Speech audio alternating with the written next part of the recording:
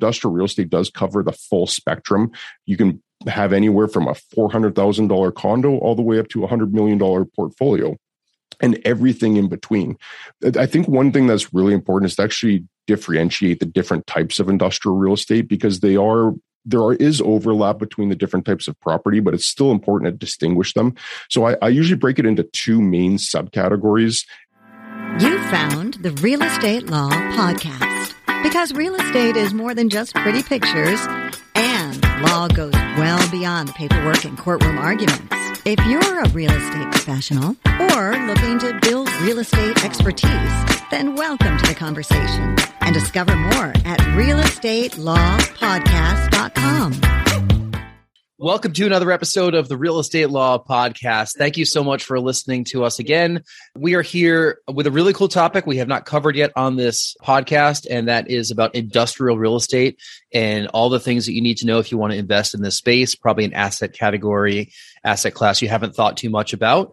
But we have an expert in the space here, and that's Chad Griffiths. We'll introduce Chad in just a second. But first, let's also introduce Rory Gill, our co-host of the Real Estate Law Podcast, attorney from Urban Village Legal and Next Home Titletown Real Estate in Boston. Hello, Rory. Hey, Jason. I'm excited to learn a bunch of things today because this is a often neglected area of real estate, industrial real estate. There are a lot of us who work in the residential space, and it's well explored and well known, even in the office commercial space to some degree. But industrial remains a mystery because it's difficult for a couple of people to first understand and retrain themselves, especially if they're used to residential real estate. But there are a lot of things to learn. There are a lot of great opportunities. So I'm really excited to hear what Chad has to say today. So let's welcome Chad Griffiths. Chad is an industrial real estate broker and investor with NAI Commercial Real Estate, and he comes to us from Canada. He is in Alberta. So welcome, Chad. Hey, Jason and Rory, thanks so much for having me on. The one place I usually reference to show where I am is for anybody that watches Yellowstone. If you're a fan of the show, I'm kind of straight up from the Dutton family ranch. We have watched a couple episodes of Yellowstone. We have not dug too deep because of our almost 3-year-old at this point, because she doesn't really let us watch all that much, in a setting. But I mean, it's gorgeous. It's such a well-filmed show, and it's gotten so much buzz. What are they on, season 2 or season 3 right now? Season 4. Season 4. See, that's how behind we are. You've got a lot of catching up to do when your daughter lets you sleep a bit more. Rory and I have traveled extensively in Canada, but never to the central provinces. So I don't know if that's what's Alberta would be a central province, but I see it as not the Western Canadian areas and not Eastern Canada. It's part of the really cold, flat country that's north of the really cold places in the Midwest of the United States. Yeah, that's a good way of describing it. Some of the famous landmarks are Banff and Jasper. If you've heard of those areas, like the Rocky Mountains, there's some really beautiful areas up there. We're in Edmonton, which is north of Calgary. Calgary is one of the major cities in Canada, and Edmonton's not far behind. And we're predominantly an oil and gas city. That's what we've been for 60, 70 years now. Like everybody, they want to diversify and try and get away from being dependent on a cyclical commodity like that. But that's predominantly what's driven our economy. I think that our geography as Americans, our knowledge on Canadian geography is based on the NHL. And we know that there are teams in both Calgary and Edmonton, the Edmonton Oilers being that team. So it makes sense that Edmonton is an oil town. Yes. So did you grow up there, Chad? Yeah, born and raised. I've spent my whole life here, actually. I've invested in a few other cities, so I've spent periods of time in different markets. I was in Columbus, Ohio for about 6 months on and off with a project we had going there. But aside from that, yeah, born and raised, spent all my time predominantly in Edmonton. So since the nature of the town is an oil town, energy town, is that how you got interested in industrial real estate? Or tell us your story and how you ended up doing what you're doing now. Yeah, it's funny, as Rory mentioned, it's not something that people are overly familiar with, and I was no exception. I started actually in residential real estate residential real estate for 1 year in 2004, and I just didn't see it being a long-term career path for me. So I switched over to commercial real estate in 2005. And I've actually been at that same company for 17 years now, which is kind of crazy to think. But when I joined that company, I thought I'd be working in that glamorous section of real estate. Like I thought I'd be working in office towers or like shopping centers where everybody's got some familiarity with it. Like everybody knows what an office space is. Everyone's been in shopping centers or malls. I had very, very little understanding of what industrial real estate even was. But the company I joined had a heavy focus on industrial real estate. So I accidentally stumbled into it because that was the focus of the office. All the older people that were going to be mentoring me and I'd be learning under focused on industrial real estate. So it was drinking from a fire hose at the beginning because I knew very little about it as well. One of my favorite anecdotes to talk about with industrial real estate is a story a guy told me the other day. He said, the only thing I know about industrial real estate is when I'm driving on the highway and I make a wrong turn and I get lost in an industrial park and I'm just trying to figure out how I get back onto the highway. He's like, that's all that I know about industrial real estate is when I get lost.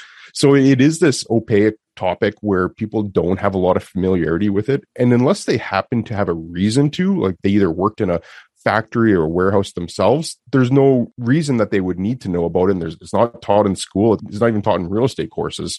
So it did take a while for me to get up to speed and understand what it is. But like a lot of people, I didn't grow up as a kid wanting to be working in industrial real estate. That wasn't a goal of mine. What are some of the resources that you found when you were getting into industrial real estate? I know a lot of agents who are in the residential space have a plethora of resources and trainings and just resources available to them. What helped you learn about industrial real estate?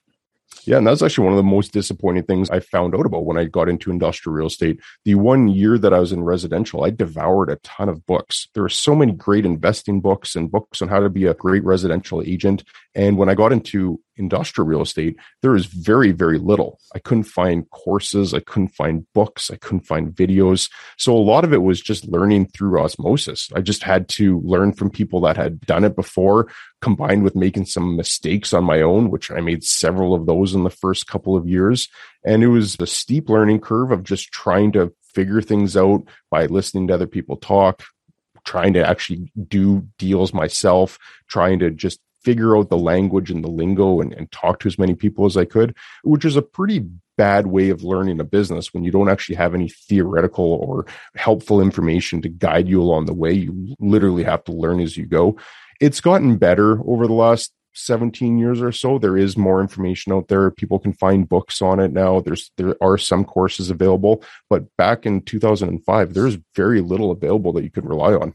Before we get too far in and people turn this off, just thinking, that industrial real estate just is about the Boeing factories and the enormous facilities. What is industrial real estate? Great question, Rory. And you're right that the Boeing factory is one that I actually reference all the time, the 4 million square foot building just outside of Seattle. That is a daunting building. And most people are going to see a building like that and just think it's unobtainable for the average investor. But what a lot of people don't realize, and again, it just goes back to the fact that this isn't widely known, is that industrial properties can go all the way down to the size of a house. First investment property I ever bought in industrial was a 2,000 square foot industrial condo, which was about $400,000. And still actually own that to this day. I bought that in 2014, still own it to this day. It's been one of the best investments I've ever had, even though it's a small property. So I like to say that industrial real estate does cover the full spectrum. You can have anywhere from a $400,000 condo all the way up to a $100 million portfolio and everything in between. I think one thing that's really important is to actually differentiate the different types of industrial real estate, because there is overlap between the different types of property, but it's still important to distinguish them. So I usually break it into two main subcategories and then a third category as well. But the two main ones are manufacturing and warehousing properties. And warehousing is what everybody's probably more familiar with now. Is supply chain issues have become talk at the dinner table now. Everybody's heard of supply chain issues and how warehouse vacancies are really low, and it's hard getting product from overseas into North America. It's hard getting product into warehouse. People are pretty familiar with the warehouse concept, but again, that can be anywhere from a really small property that's designed to hold a very specialized good. At another property, as an example, we had a seafood distributor in there, and that's all that they had in there was just seafood. So that's a good example of a warehouse because they just stored things in there. Then it can go all the way up to 1 million square foot Amazon facility, which you guys are probably familiar with as well. You now see those close to airports or off major highways. These are a lot more prominent now instead of being tucked away in an industrial park. So that's like warehouses can go the full spectrum, anywhere from 2,000 square feet to 2 million square feet.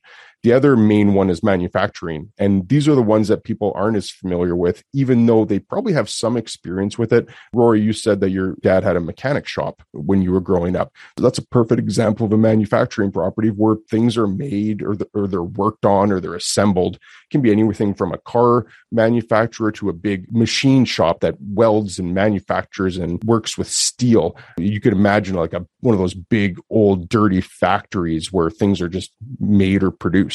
And again, there's the full spectrum there. You could have a 2,000 square foot condo, which probably is around the size that your father's shop was working out of, all the way up to 1 million square foot manufacturing facility.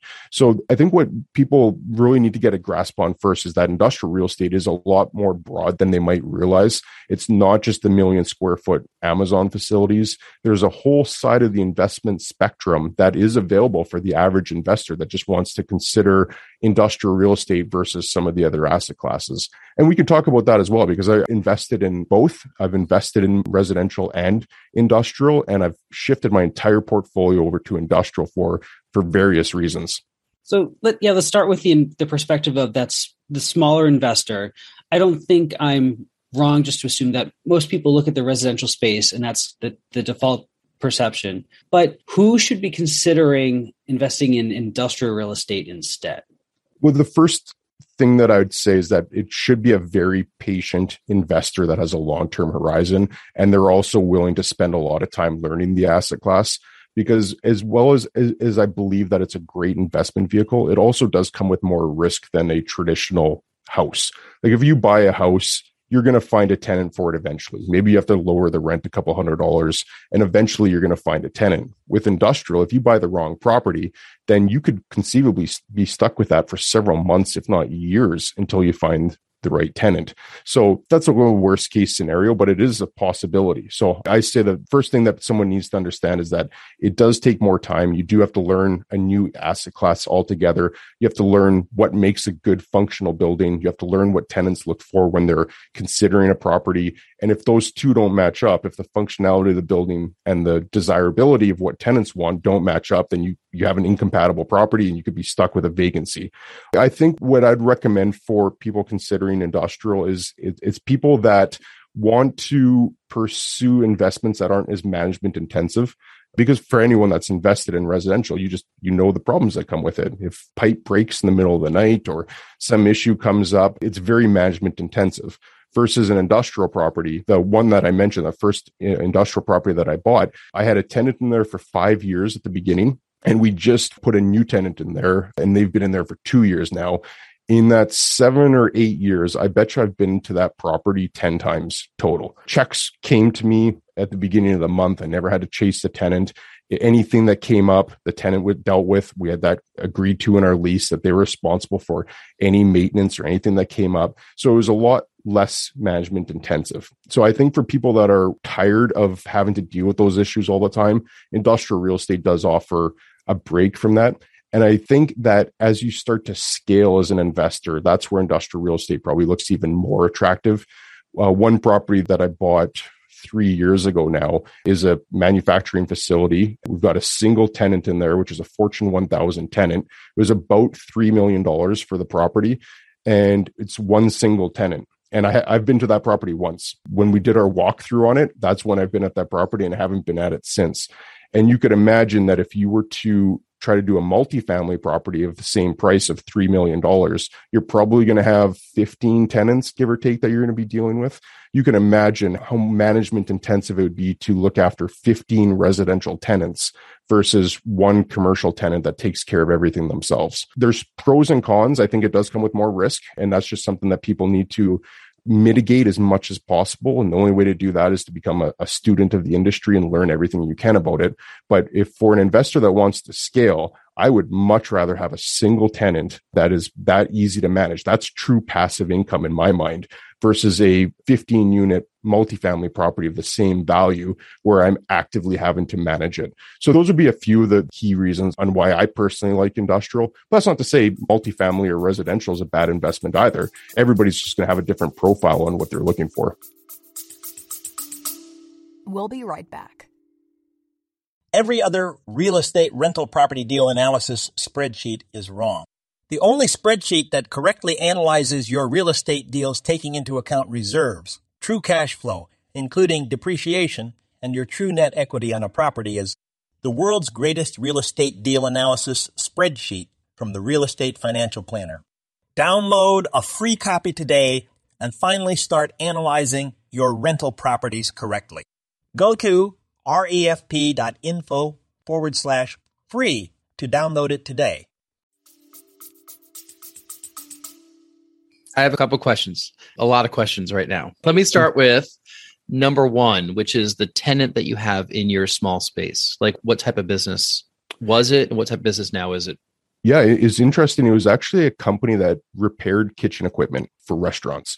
So their main business was going around to restaurants, and if a stove broke or a cooler broke, they'd try to fix it on site. And if they couldn't fix it on site, then they'd take it back to the shop, and they just had a whole bunch of different parts and random things kicking around there. It was actually one of the messiest spaces I've ever seen because they had kitchen equipment parts everywhere. But that was their whole business. And they came to that building, had been in business for about 20 years prior, and they did a 5-year term, and then they retired. So they never missed a single payment. Like I said, I was at that building very, very few times. It was really only if there was a major issue. And that was it. It was a very easy company to work with. When they retired, we put a machine shop in there. So it's just a company that has a few lathes and CNC machines, and they were actually already in the area. And this was just some overflow space where they needed a couple more machines to work on. And they've been in there for 2 years now. So completely different uses, like going from kitchen equipment repair to a machine shop. But that also does speak to the versatility of industrial. How do you do the transition from the first tenant to the second? Like, what needs to be done in between? The bay itself was actually quite functional. There was no major impediments in there. It had high ceilings, had a good size overhead door. We did upgrade the power in that one, which was, we did even prior to the kitchen equipment moving in.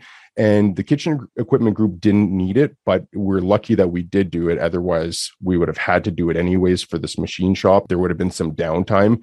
So there are a few things that you have to be cognizant of, making sure that power and ceiling heights and things like that are there. For the kitchen group was very hard on the space. So it was very messy. They were hard on the front office space. So we did a full renovation on the front office area, but it was cosmetic. There's nothing structural that we did besides flooring, some paint, changed some tiles in the ceiling, put some new lights in there. It was purely cosmetic. I think our cost was like 15 grand or something to do a full renovation on it, and it looked great. Right. I mean, it's kind of like recarpeting and painting, like in between a residential tenant. That's very much so. Right. Yeah. All right. Two quick more questions. Then I know Rory's got some. The first one was, how do you find these types of businesses to put into the industrial space? Yeah, that's a great question. So one thing I always recommend to people that are considering industrial real estate is to go and physically drive the industrial parks in your area. So most cities in North America, and I'm not aware of any that don't follow this, the municipalities will actually put industrial buildings in one specific area. They'll segregate it away from the residential or commercial areas. And there's good reason for that. There's some noise and some smells that sometimes come, or just truck traffic. There's good reason that they want to separate that from residential areas. And they usually do that through a zoning or regulation standpoint where they restrict what type of uses can go in there. So I'm willing to bet that whoever's listening to this, if you look at a map of your city, you'll see that the industrial areas are segregated into 2 to 4 main nodes where all these industrial buildings are going to be located. So just pick a Saturday or a Sunday where these industrial parks are quite slow and just go and physically drive it. And what I can promise that you'll discover through this process is that there's just so many different types of businesses that you would never even think about. One that came up the other day was a company that services arcade games. So those video games like Pac-Man and stuff. I never would have thought that there was a company that had a warehouse full of these machines. But once you start thinking about it, these machines break down and somebody's got to fix it. And it just happened to be these ones. So I know that was an indirect way of answering your question, but I think it's eye-opening for a lot of people to just realize that there are so many different types of tenants available. And that's demand. That's demand for the physical real estate on how you're going to fill it. So I usually just take an approach that if you know the market really well, try to reach out to anyone that you think can be a fit. Try to be cooperative with the brokerage community so that they bring any clients that they're working with, and advertise. No different than you would if you had a 2-bedroom apartment. You've got to advertise in any different mechanism you can to distribute that information and get people attracted. But I think it starts with having understanding of how broad and wide the industrial real estate market really is. And I'm sure it's the same in your market. If you were to drive there, you'd see businesses that you had no idea even existed.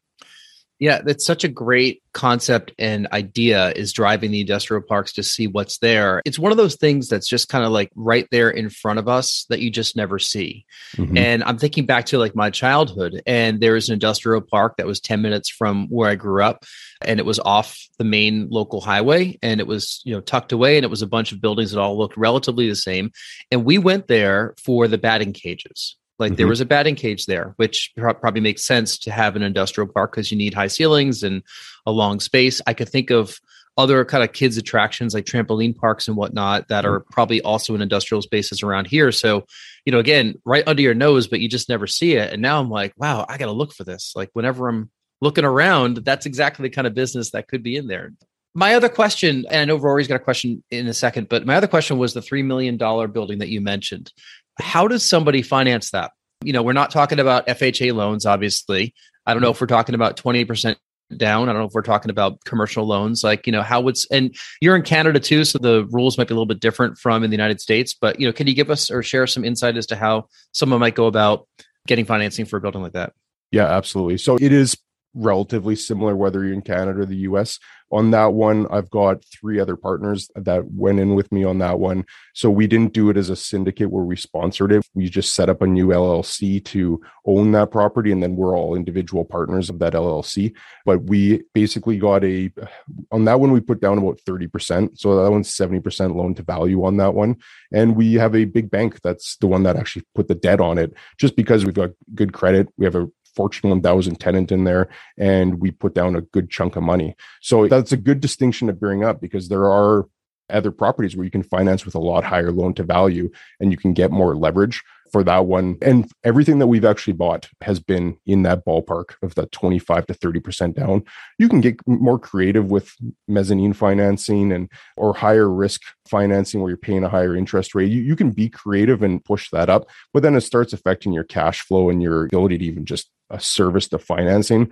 So I'm most comfortable, and I'm a pretty conservative investor in general. I'm most comfortable if I've got enough of my own capital in there that we can cash flow that property right off the bat. So that was important to me. And if I could actually just circle back to that point you brought up about the batting cage, because I missed mentioning that third category of industrial real estate, which is a kind of a catch-all. It's all the miscellaneous properties, and we usually call it flex properties. So manufacturing, warehousing, and flex properties. And that batting cage example that you brought up is a perfect example. Flex is generally all the industrial zoned properties, all the properties that are industrial, but they're not necessarily conducive for manufacturing or warehousing. So that's where you see a lot of these specialized uses. Batting cages is an awesome example. You see those in industrial properties all the time.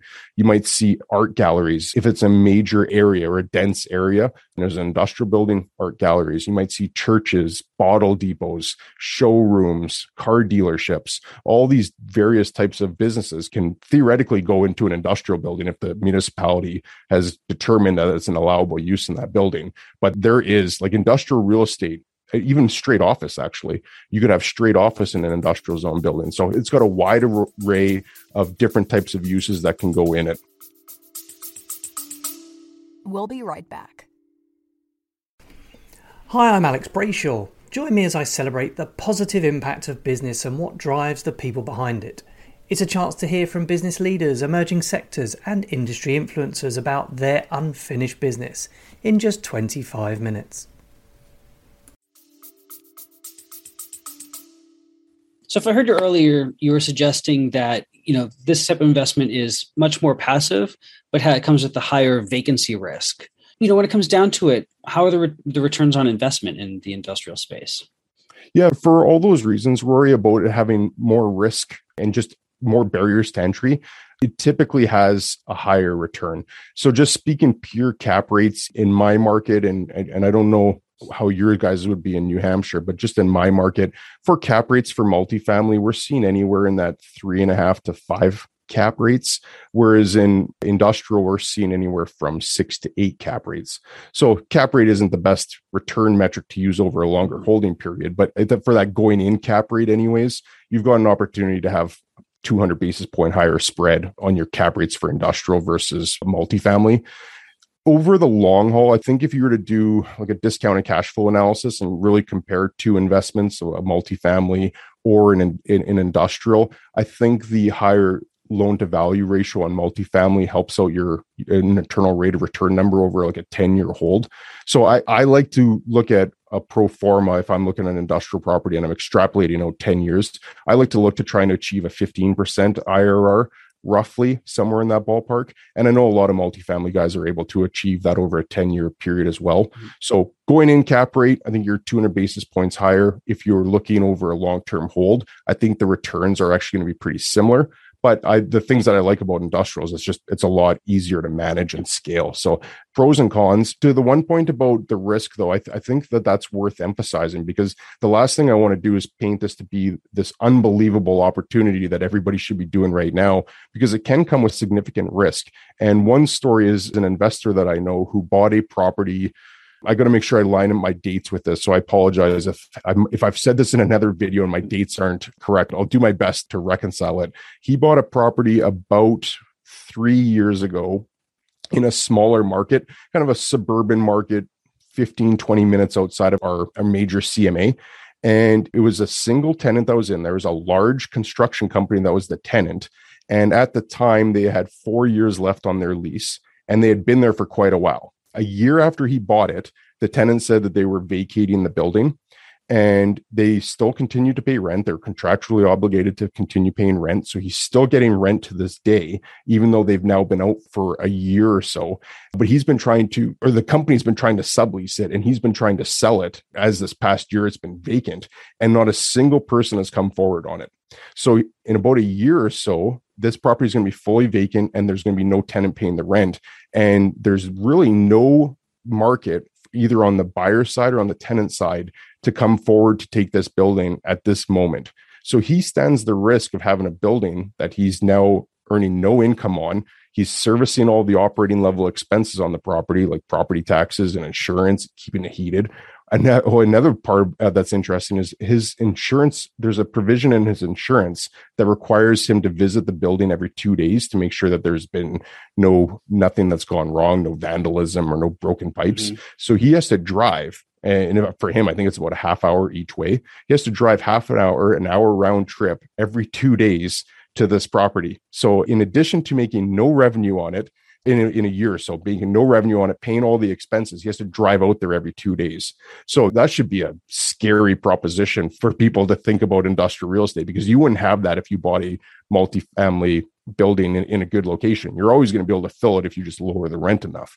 So I use that as a cautionary tale that industrial real estate, while I love it and I speak very highly of it, it does come with risk. And I think there should be an element of fear that new investors have. And I think a healthy amount of fear is good, because then it requires them to do the extra due diligence, study the market a little bit better, get to really understand exactly what it is that they're buying. So they go into it with their eyes wide open. They're an expert, as opposed to just trying to be someone that can go in and buy the first building that they see and expect it to be a great investment.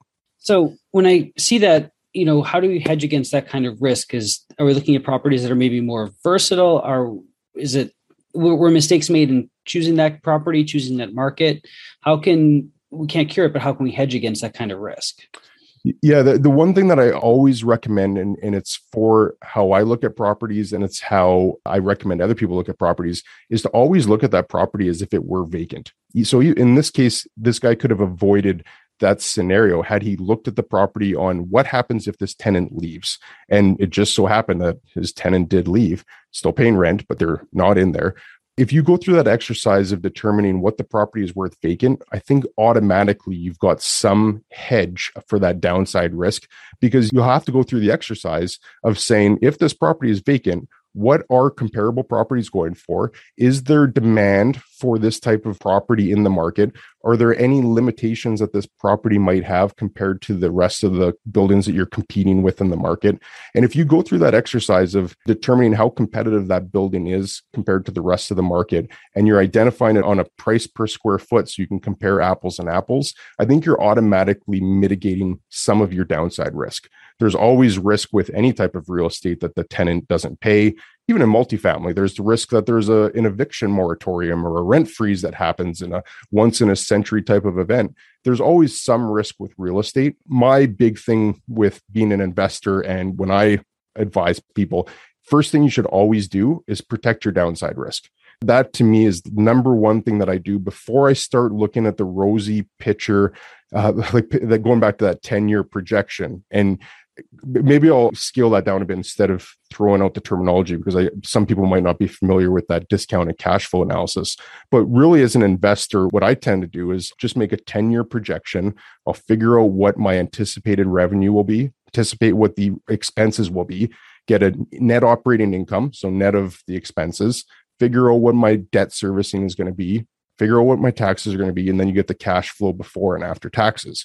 And if you break that all down to what your investment is, you can start calculating what your annual compounded return would be. That's really what an internal rate of return is, just your average annual return.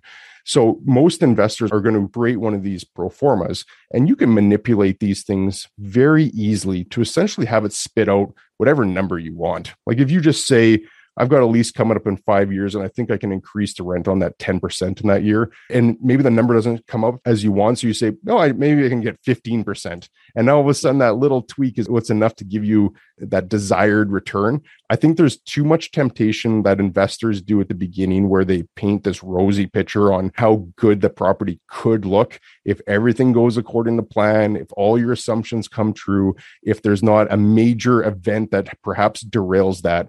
I think the focus should always be, what happens if everything goes wrong?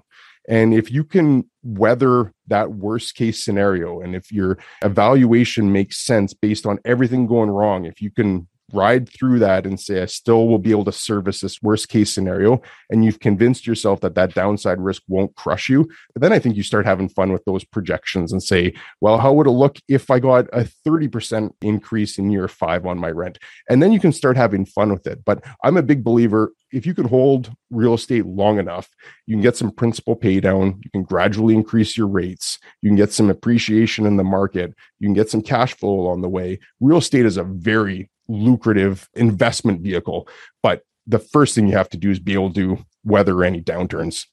Have you considered diversifying your own real estate holdings, like beyond industrial? Because I know that you mentioned one of your goals is to purchase a new industrial property, each year. Like we certainly have a personal goal also of adding one real estate property to our portfolio each year. I've never considered industrial, frankly, not to say I shouldn't, but because I now will. But, I think that we're kind of setting ourselves up to mitigate risk, because you talked about downside. We're spread across a couple different markets and in a couple different types of asset classes ourselves. So what are your thoughts on that, like with your own personal investment? And then, a follow up to that would be the people that you work with as a broker. Are they coming to you because they only invest in industrial, or are they also looking to kind of add a different asset class to their overall portfolio? Yeah, great questions. The short answer is I should be. I think any investment advisor would look at my portfolio and get heartburn because I'm so concentrated in industrial real estate. It's probably a scary proposition on how much I've got in one proverbial egg basket. I think right now I'm pretty comfortable with it, even though it is so high risk, just because I know it so well. I literally get up in the morning and look at industrial news. I spend my entire day working in industrial real estate, and I even look at industrial related news at night. Like I know this way better than I know any other asset class or investment vehicle. So right now I'm way overweight in industrial, but it's just something that I know and I'm really passionate about. I think where my next logical step would be to consider diversifying by going into other markets. Right now, every single investment that I have is within a 20-minute drive of my office. And that's not only am I heavily concentrated in one asset class, I'm heavily concentrated in one single market.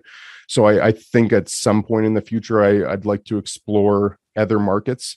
But right now, I'm bullish for industrial real estate. I think that there's still a very long runway ahead for industrial real estate, barring World War III or something else breaking out that we're not prepared for.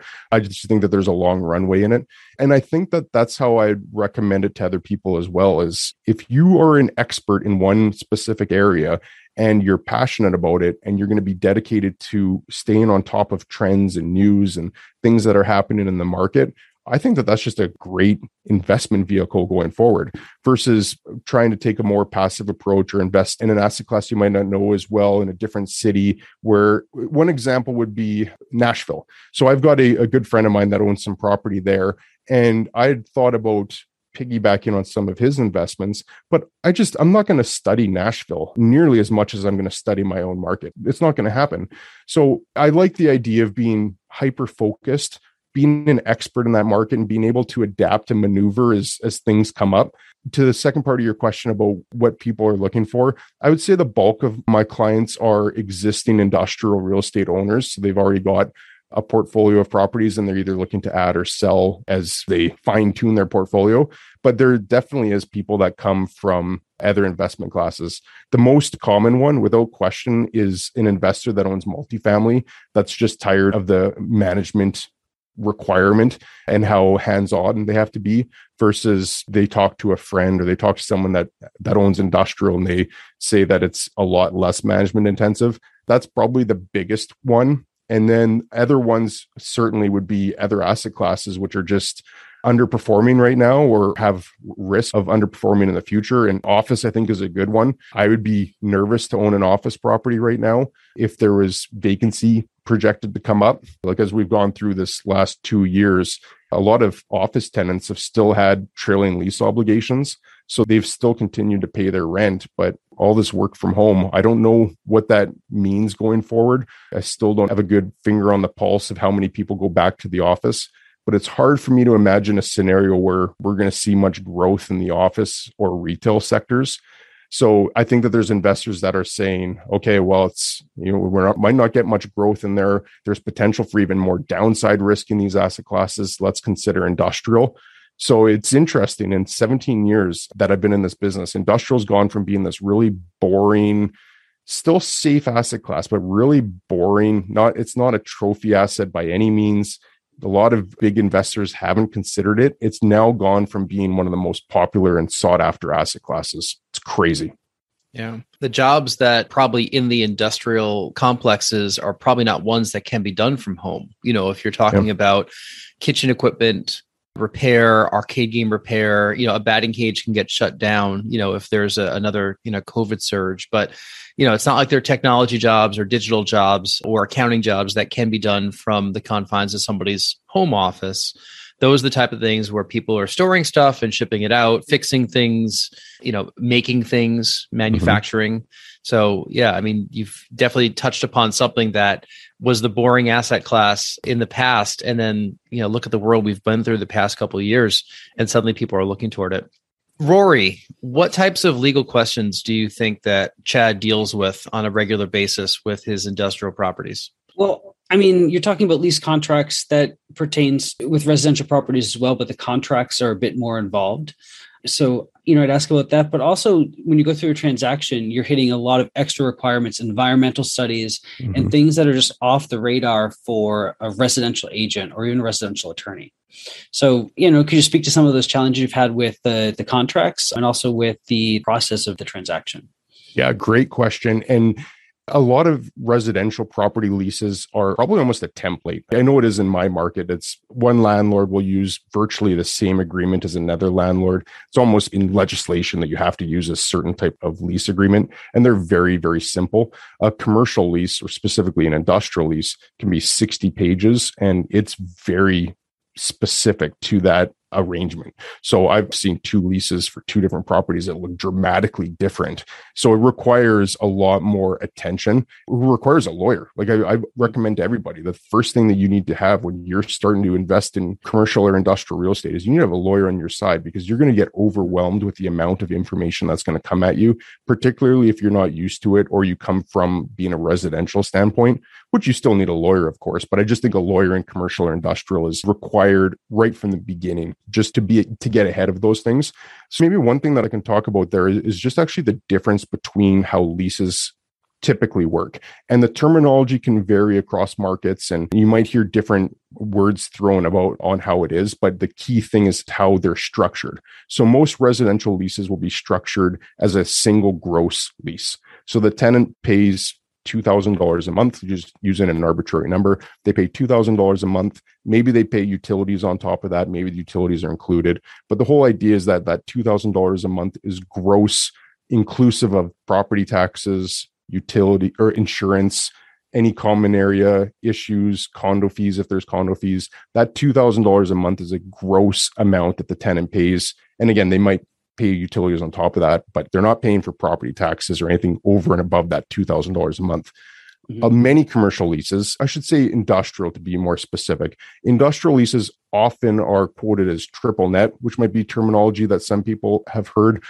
I've heard so many different ways of this being described: fully net, triple net, single net, double net, net, net, net. It's actually almost comical how many different ways this can be described. But the whole intent is that the tenant will pay a base rent or a net rent, and that's the amount that's going to be contractually agreed upon for the whole term of the lease. So if it's a 10-year lease, the tenant is going to pay a base rent, which is fixed for that entire term. It might be one amount that stays consistent the whole 10 years, or there could be escalations in there. But the point is that that amount is pre-agreed to. Then the tenant will also pay operating costs or additional rent. And again, terminology might vary, so check whatever market you're in. But the intent with the operating costs or additional rent is that the tenant's responsible for paying all the operating level expenses of the property. These are going to be a flow-through expense. So the tenant is responsible for paying their proportionate share of property taxes, building insurance, common area maintenance like landscaping or snow removal, property management fees. They're responsible for paying these costs, not just at that time, but they're also responsible for paying any increases in those costs. So this is another reason why commercial real estate can be a much more viable investment opportunity, is that you know what your net rent is going to be. You know what that amount that tenant is paying. And you also know that tenant's responsible for paying any of these property level expenses. And you could appreciate if you did a 5-year gross lease with a residential tenant, and I know that those wouldn't be common for residential, but assuming you did a 5-year gross rent with a tenant and your property taxes kept going up, those property taxes would erode the amount that you have coming to you, versus a commercial lease, if you had it structured such that it's a triple net lease. And again, I'd emphasize, get a lawyer to confirm that your lease actually is structured this way and that it's worded this way. Most are. Every lease that I have is worded this way. 99% of the leases I've dealt with are worded this way, is that the tenant pays their base rent, plus they're responsible for paying the proportionate amount of all the operating level expenses, including any increases in those expenses. And if it's worded that way, that's a fantastic investment vehicle to maintain that cash flow going forward and also not having it be eroded by any increases. That, even as I went through that really quickly, you can appreciate how important it is to have a lawyer on your side explaining that that's the intent of the lease, that's how it's intended to be, and that it's enforceable. Because if you omit something or you make a mistake or you don't have a lawyer that catches that can be detrimental as well. So I'm a big believer. Good investment property involves a full team. That's a broker, a banker, a lawyer. And to your other point as well, just the due diligence, environmental reports, appraisals. There is a lot more due diligence that goes into it. And having a team around you just increases the chances of having a successful outcome. And I have one final question, and then I'll let Jason move to the wrap up. But I have to ask from the perspective of a real estate agent, because I've seen enough real estate agents just dabble dangerously in industrial commercial space. What advice do you have for an agent who is interested in going into the industrial space and want to make that a part of their business? I think it largely depends on the size of the market. If you're in a smaller market, call it 100,000 people, there probably isn't enough of market size to actually focus exclusively on it.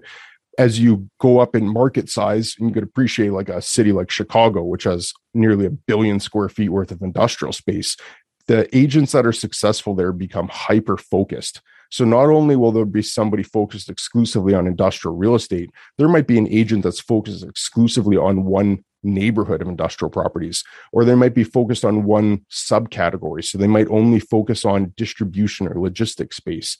I would say gauge what your competition is doing in your market. If you're in a bigger market, and I'm in a market of about 1 million people, we've got about 150 million square feet worth of industrial space, you have to be focused. Because if you're not, if you're an agent that's trying to sell houses, sell office buildings, lease retail space, and lease industrial space, there's just no way that you can be up to speed with what's happening in the market, tenants coming in, what deals just happened, trends going on, market comparables.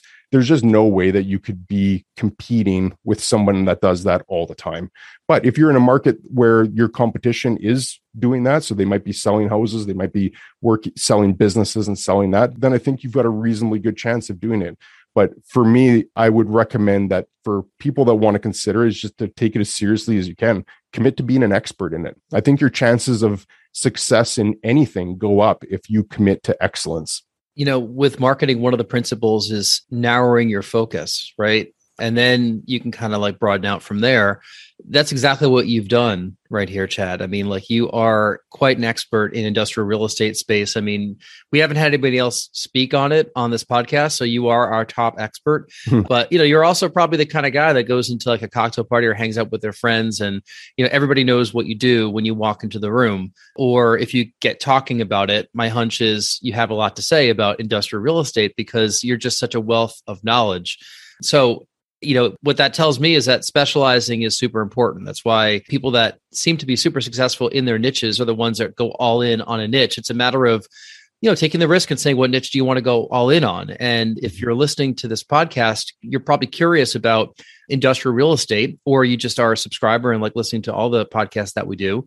And maybe you haven't considered this. So I think it's worth considering as a category, as a way to diversify. Clearly, if you want to go all in on industrial, you're going to want to call Chad or someone like Chad. You know, you might not be licensed to buy and sell real estate in all the markets where people are listening, but you certainly can give some advice and maybe they can Venmo you some cash or something afterward. I love talking about industrial real estate as you could tell. So I'm always happy to have a chat with someone if they just have a general question. Like you said, I can't represent the majority of people, but I'm always happy to have a conversation and give some recommendations wherever I can. And we should plug a couple of the places people can find you online, which we'll do now. I mean, because we'll do the final questions as well, but industrialize.com. So you own that URL and all the content on there? That's yours? I do. Specifically? Yeah. I just bought that domain name actually because I wanted to have something catchy. So that's industrialize.com. Yeah. So go there because there's a lot of videos on there as well that are linked over to your YouTube channel as well. And you have a lot of great content on there. You also have your own show, right? Yep. So I started it right after we went through that pandemic there in 2020. Started with the idea of just producing some valuable content that people can get some insight from about industrial real estate. And then the second part of that was doing a podcast, much like you guys have had success with, is just trying to interview experts on various topics and give some value and insight to anyone that's interested in the topic. So it's crazy to me actually that I've done over 100 videos now. That seems insane. Wow. Do you look back at your early videos and say, oh man, like I could have done such a better job with this if I did X, Y, or Z? I look back at the last video I did and think that. I mean, we're all our worst critics, aren't we? I mean, I certainly look back at some early episodes of this podcast saying, oh man, what was I thinking there? But yeah, everything is an evolution and a work in progress. I mean, like 100 episodes in and, you know, you're finding ways to improve. You know, we're doing the same thing. This is, you know, we're almost at 50 episodes in recording this one. So we could sympathize with that. But let's go into the final couple questions that we have for you that we ask of all of our guests on the Real Estate Law Podcast and hear what you have to say. The first question is, if you can get on stage and talk about any subject in the world with zero preparation for 30 minutes, not industrial real estate, what would it be? I'm actually a really big Lego fan. And I have been since I was a little kid. And then I probably took a 20-year break on that until I had kids. But I have two boys. They're a little bit older now, but when they were first getting into toys, we did a ton of Lego. And I've done some really big Lego projects like the Maersk container ship, the architectural series. I've done Falling Water, the Frank Lloyd Wright House outside of Pennsylvania, or in Pennsylvania, Farnsworth House, the one designed by that legendary architect outside of Chicago. I love Lego. So I feel I could talk extensively about Lego as well. I've said somewhat facetiously that 90% of what I know about real estate came from Lego. Well, it's probably the same part of your brain that looks at building that you're building on Lego and kind of sees what the space is going to be in the end. And, for someone to invest in industrial real estate, you're investing in a box, right? And you have to figure out like how that's going to serve somebody's business and what type of business you can put in there. So it probably has the same type of creativity. Yep, I think so. Are you like with the Lego, some of those sets can go for a lot of money, right? Like not just the new ones, but the vintage ones. Yes, I saw something the other day actually that those vintage Lego sets on a yearly basis has actually outperformed many of the stock indexes. Like some of those like classic vintage sets are increasing 10 to 15% a year. So yeah, it's crazy. There's a whole subculture of, I think they call it adult fans of Lego. And that's the terminology. There's a whole subculture of people that collect this stuff and nerd out about it. I'm not at that level. I'm at the level where I like to do a modern set and display it somewhere and do it with my kids. So I'm not at that full on nerd level, but who knows? Maybe in the future I'll pivot from industrial real estate and go full in on Lego. If you find yourself going to Lego conventions, then you know you're all in. Yeah. And dressing up as one of the Lego characters too, then you've drank the Kool-Aid. Or just singing "Everything is Awesome" over and over in your head. Our second question for you is: tell us something that happened early on in your life or career that impacts how you're working today. One that jumps to mind is one of the first properties that I sold as an agent. I made a mistake on how the taxes were calculated. And I'm just trying to say this in a broad context because it was in my market. So it was GST, goods and sales tax. And I don't know how it gets assigned in other areas, but I told the client that they didn't have to pay GST on the property. I had that year of residential experience where you typically don't pay a sales tax on a used property. And I told him that he didn't have to because this was a used warehouse condo. And because he had no revenue in his company, he basically was using this to store vehicles. He called me from his lawyer's office and said, I just want to clarify that you told me that I didn't have to pay sales tax on this. And I said, yes, that's what I said. And he said, well, my lawyer's telling me that I do. So it worked out that he had to pay an extra 5% on it. And he was calling me to see what my reaction would be. I said, I'll just say his name was Jim as an example. And I said, Jim, I did say that. I'm really sorry. That was an error on my part. Tell me what I need to do to make this right. And it was funny because he said, I was calling to see if you'd try to wiggle out of it and worm your way out of that. And just the fact that you own that means a lot. And I'll pay it. So he was pissed off. Like he was not happy with me at all. And rightfully so. Like that was an awful mistake that I made very early in my career, but it taught me a pretty powerful lesson. Is one, integrity means a lot. People make mistakes, but the ones that are trying to shove it under the rug. And I easily could have said, Paul, I didn't say that. That's not all what I had said on that. You must have misheard what I said. I could have shifted that and made it seem like it wasn't an issue, but I owned it. The second part that it taught me is that I need to be an expert in this. Like I can't make this mistake again. I can't put my clients in this position or myself in this position. So I need to just make sure that this never happens again. And that took me on a journey of courses and designations and everything I could possibly learn about the business just so I didn't have to put myself in that position. So it's kind of that foundation of my careers, integrity and being an expert. Yeah, that's really powerful. And I mean, like owning mistakes, I think is important in any industry. He was trying to catch you to see if you were going to lie or wiggle your way out of it, as you said. I mean, Rory, you've kind of been down that road also, not to say that you make a ton of mistakes as an attorney or a real estate broker, but mistakes happen and you learn from them, right? No, absolutely. And it's the only way to really fix them too, is if you don't own the mistake in the first place, then you're limiting your options on how you can fix it. It's only going to get worse. I think I actually said his real name there too. I was meant to hide it by calling him Jim, and then I think I actually said his real name. That was 15 years ago, and I don't think he's as mad at me anymore. And if he happens to be listening to this, I'm very grateful that he didn't take me to task on that. I was early in my career, and that fee meant a lot to me. It would have been so detrimental if I had to pay that bill because I was in the wrong. So I'm very grateful that he took that approach on it. But like you said, Rory, if you don't own it and if you don't acknowledge it, your options become very, very limited quickly. Yeah. I mean, people understand. Rational people understand. We don't all deal with rational people in our world, but rational people understand. Yep. And 15 years is probably well past the statute of limitations anyway, isn't it? Yeah, I would think so. Yeah. Finally, tell us something that you're watching or reading or listening to these days. So probably no surprise, I'm reading a book on the history of the factory, it's called Behemoth. It's a couple-year-old book written by a guy named Freeman, I believe is the author's name. And he's a professor, college in the US.